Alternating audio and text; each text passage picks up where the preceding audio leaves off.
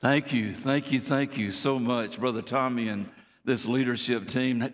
Haven't we had a wonderful time in worship today? Amen. Go ahead and give the Lord the honor and the glory and the blessings. All right.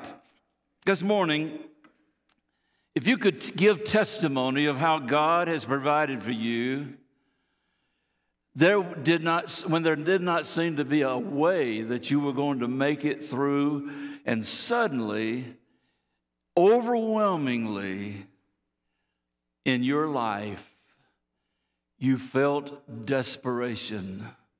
You felt lostness. You felt that you had an inability to meet the need that was in your life. Maybe it was an unexpected diagnosis from the medical doctor, the unexpected death of a loved one that you held so dearly, the unthinkable separation or perhaps a divorce in a marriage. We all have our story that we could tell this morning of difficult times in our lives when the unexpected invaded our plans and we didn't know what we were going to do. A study of the Old Testament has helped us see God's plan for redemption from the very beginning of creation. As we've walked through some of the books of the Old Testament already, and will continue on in others in the days to come, we have discovered a shadow of the coming of the Lord Jesus Christ given to us time and time again.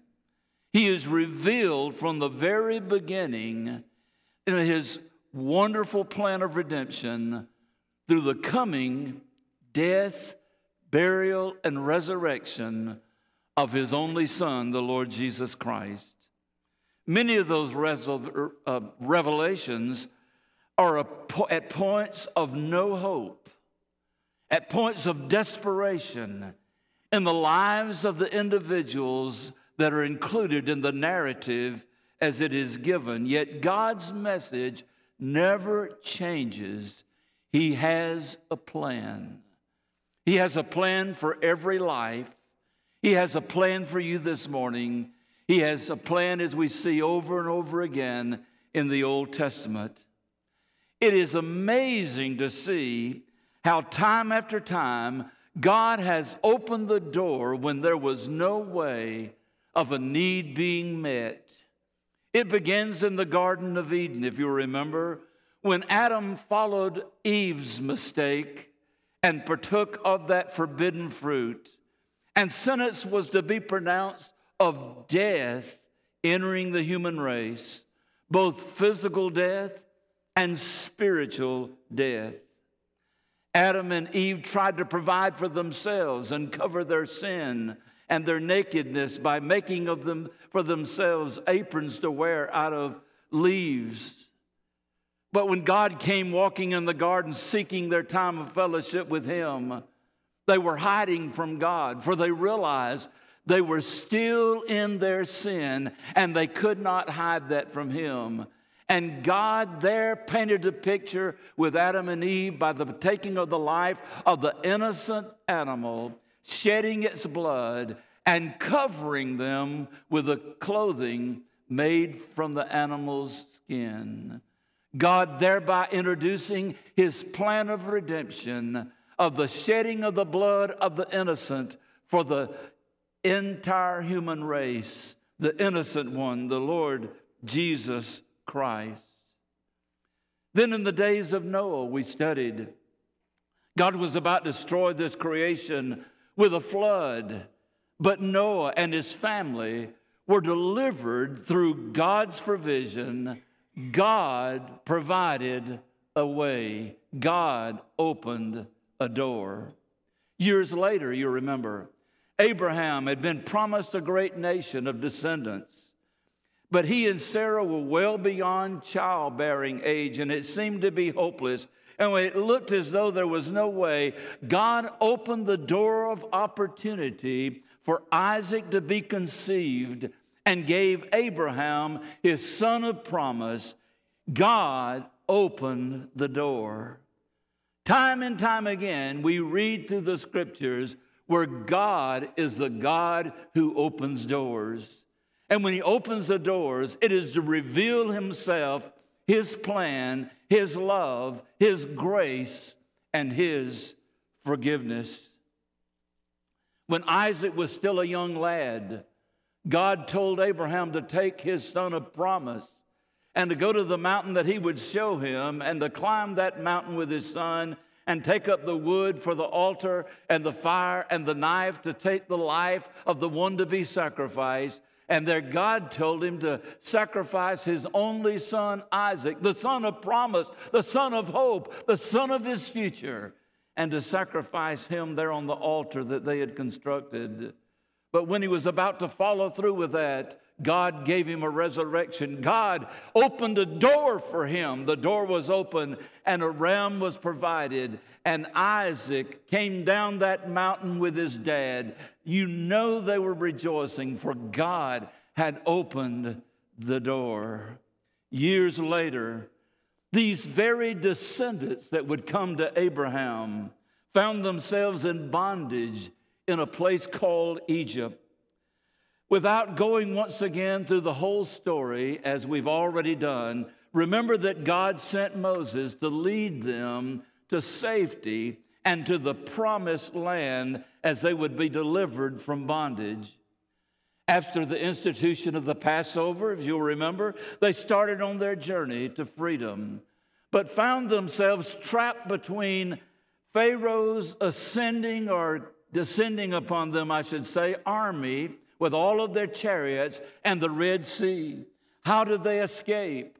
But God opened the door. God caused the waters to part, and Moses and the people of Israel all went through the Red Sea on dry land. And here comes Pharaoh's army behind them and going to pursue them. And they got in the middle of the Red Sea, and God released the waters, and he drowned Pharaoh's army. I remember the story of the little boy telling that to an older man. And the older man's son, don't you know that that's not really what happened there? It's called the Sea of Reeds. It's just a shallow body of water. And they were able to cross through there and wade through that. That's how they escaped. And the little boy just went to shouting and carrying on and hollering and clapping and said, "Woo-wee, God's powerful." He says, "I just told you it was not a deep sea that they went through." He says, "A greater miracle you just provided for me." God drowned Pharaoh's army and his horses in 6 inches of water. God opened the door. God opened the door for them to go through. So on and on it goes. All through the Old Testament, time and time again, shadows of the coming one, the Lord Jesus Christ, are presented to us. As you remember in our previous study, we talked how a shadow, when the sun first comes up, there's a long shadow, and it's not very distinctive, and you really cannot see the form of that is casting the shadow. But the higher the sun rises up, the later in the day it gets, the shadow shortens until finally you can see the shadow and know what is casting that shadow, the form of the building or the person or the tree, until finally the sun is directly overhead and there is no shadow. And so we have in the Lord Jesus Christ, he is shadowed all the way through the Old Testament. And the further you go and the more you read and the more illustrations that are given and the more examples and the more God divulges his plan of redemption, the shadow shortens and it becomes more and more recognizable until finally Jesus arrives, and the one who is the light of the world, the one who is the Son of God, came to this earth, and there was no shadow but the existence, the very person of the Lord Jesus Christ was here.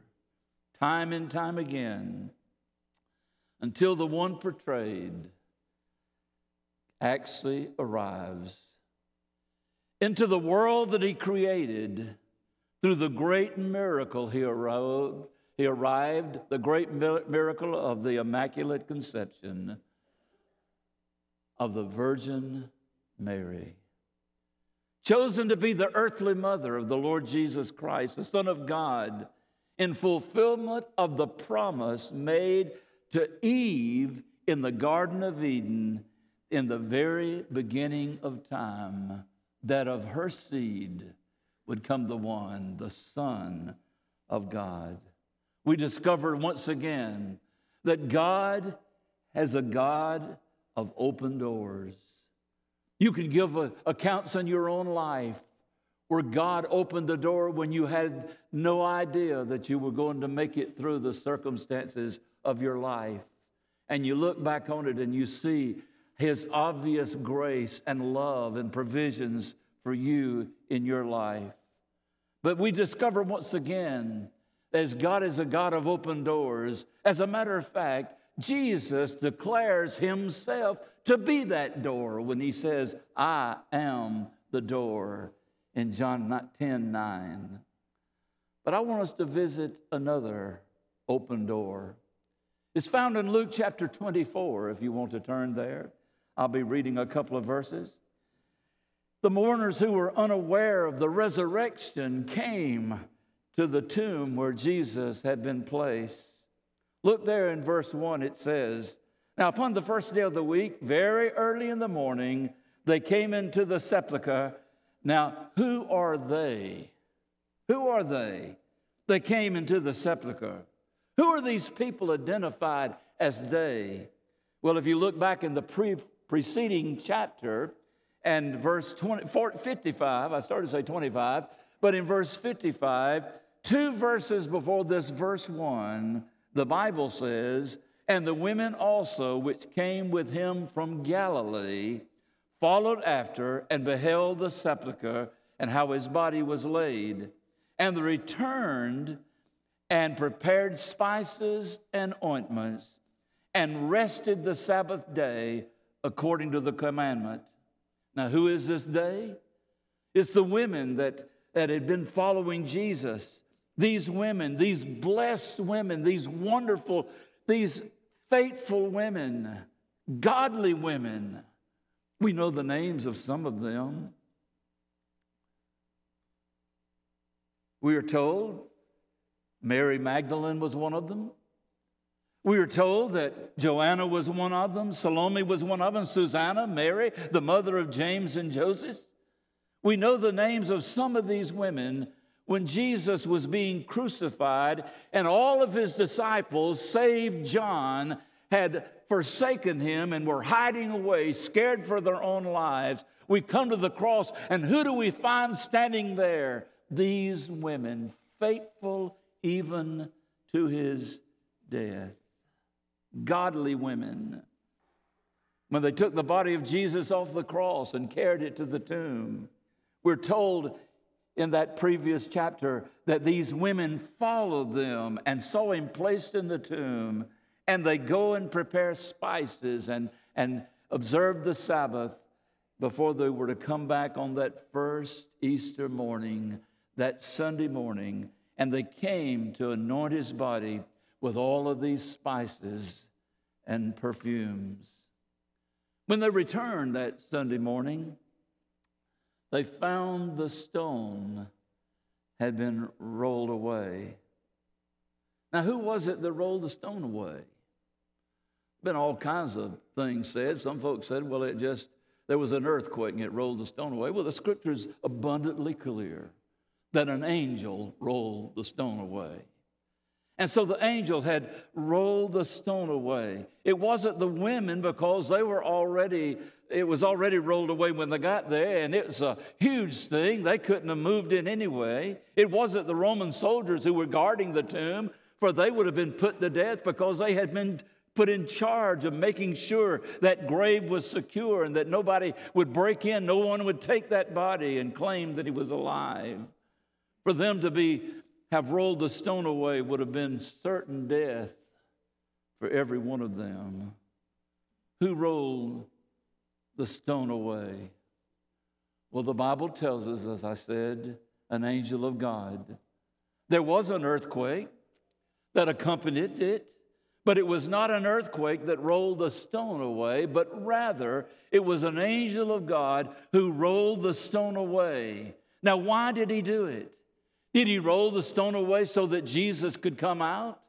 I don't think so. If you read in other parts of the New Testament, you find that after that Jesus found the disciples gathered together in an upper room, and the door was locked. And he just came through the locked door. He just came into the room. He didn't need somebody to open the door for him. He didn't need somebody to roll the stone away from him, for him. He came out of that tomb. He was gone from that tomb. The stone was rolled away so that the women might know the tomb was empty.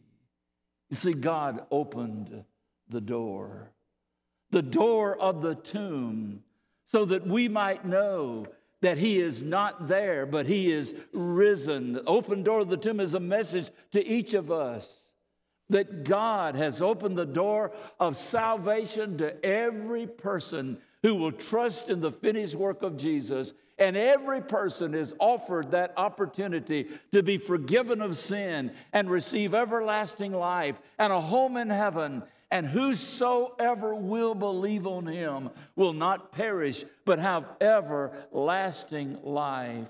It is a message to each of us.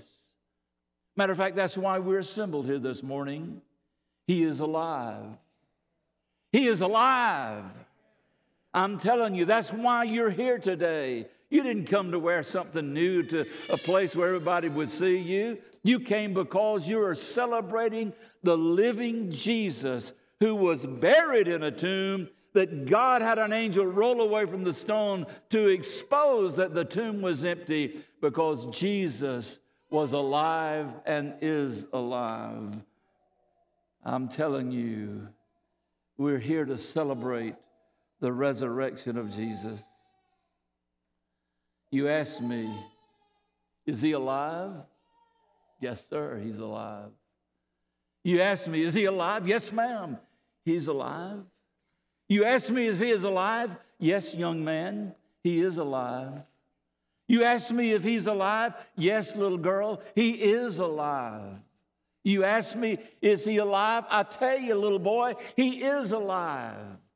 He lives within my heart. I know he's alive. I've experienced the risen Savior. I know him as my personal Lord. And there could be countless other testimonies in this very room this morning of people to say, he is alive. I know he's alive. You ask me how I know he lives? He lives within my heart. Aren't you thankful for that truth today? You see, because of that, no matter how dark it gets, we can still see the light and know where we're ending up. The old gospel song used to say, this world is not my home, I'm just a passing through. My treasures are laid up somewhere beyond the blue.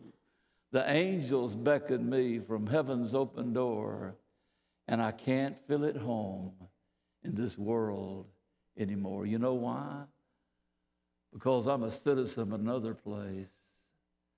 I've been born into another family. We're part of the family of God, and there is a home prepared where the saints will abide forever and forever. Why? Because God has provided an open door. Jesus said, I am the door, and no one comes in except through the door of myself. You come to God through the Lord Jesus Christ. But he beckons, he invites, he encourages everyone to come to him, to believe, and to be gloriously saved.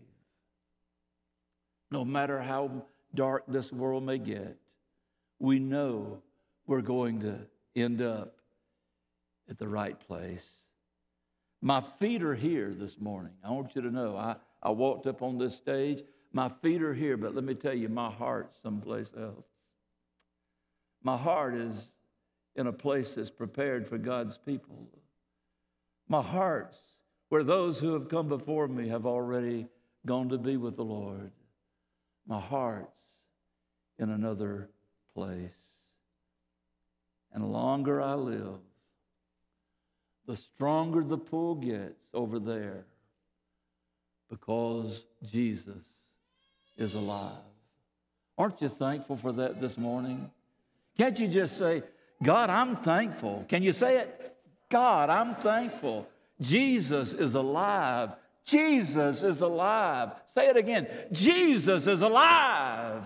And we celebrate today a risen Savior. He has opened the door of opportunity for all who will trust Him to have forgiveness and everlasting life. Can I tell you again? Our God is a God of open doors. A God of open doors. You've seen it time and time again in your life when it looked like there was no way. And you saw it when He invited you to come to Him in redemption and be forgiven. God has opened the door. And this morning, that door is wide open. Regardless of who you are, regardless of why you came this morning, regardless of the circumstances of your life, Jesus stands with outstretched arms and says, come unto me. All you that labor and are heavy laden, just come unto me. I'll give you rest. I'll meet your need. He says, I will stay with you and you with me. I'll walk with you. I will leave you never, not even to the end of the age. I'll always be there. And He says, and if I go away, I will come again to receive you unto myself, that where I am, there you may be also. An open door for whosoever will. Would you be the whosoever this morning? Would you be the one that's willing to say, Lord, out of my bondage, out of all of my sin, out of all of my pride, I come humbly to receive your gift of forgiveness. Thank you for opening the door of opportunity for me. And today, I walk through that door of opportunity. Could you say that this morning? Could you come to Him this morning and trust in what God has already done for you? And He opens the door afresh to come to Him. I encourage you to do that. We're going to stand and sing. We're going to sing a hymn, and I'm going to be standing down front. I'm going to put on my mask so you'll feel safe. And you come and you say to me, Pastor, I want to know Jesus. I want to walk through that door He's opened up. I want to know forgiveness. I want to know everlasting life. Jesus said, whosoever will, let him come. Would you? Let's pray together. Father, in this time of worship, you have been glorified and honored and praised through the wonderful time of praise and worship and music. Thank you for this capable leadership that has helped us just to be able to reflect on the truth of the resurrection and to be able to sing praises unto you. Lord, I've tried to present a truth. I've tried to do it as openly as I can, as plainly as I can, and as simply as you have put it in your word. Lord, those who need to come, give them the guts to come to Jesus. Help them to walk through that door that you've opened, that they may know you and have forgiveness and inherit everlasting life. You move right now while we sing. In Jesus' name, amen.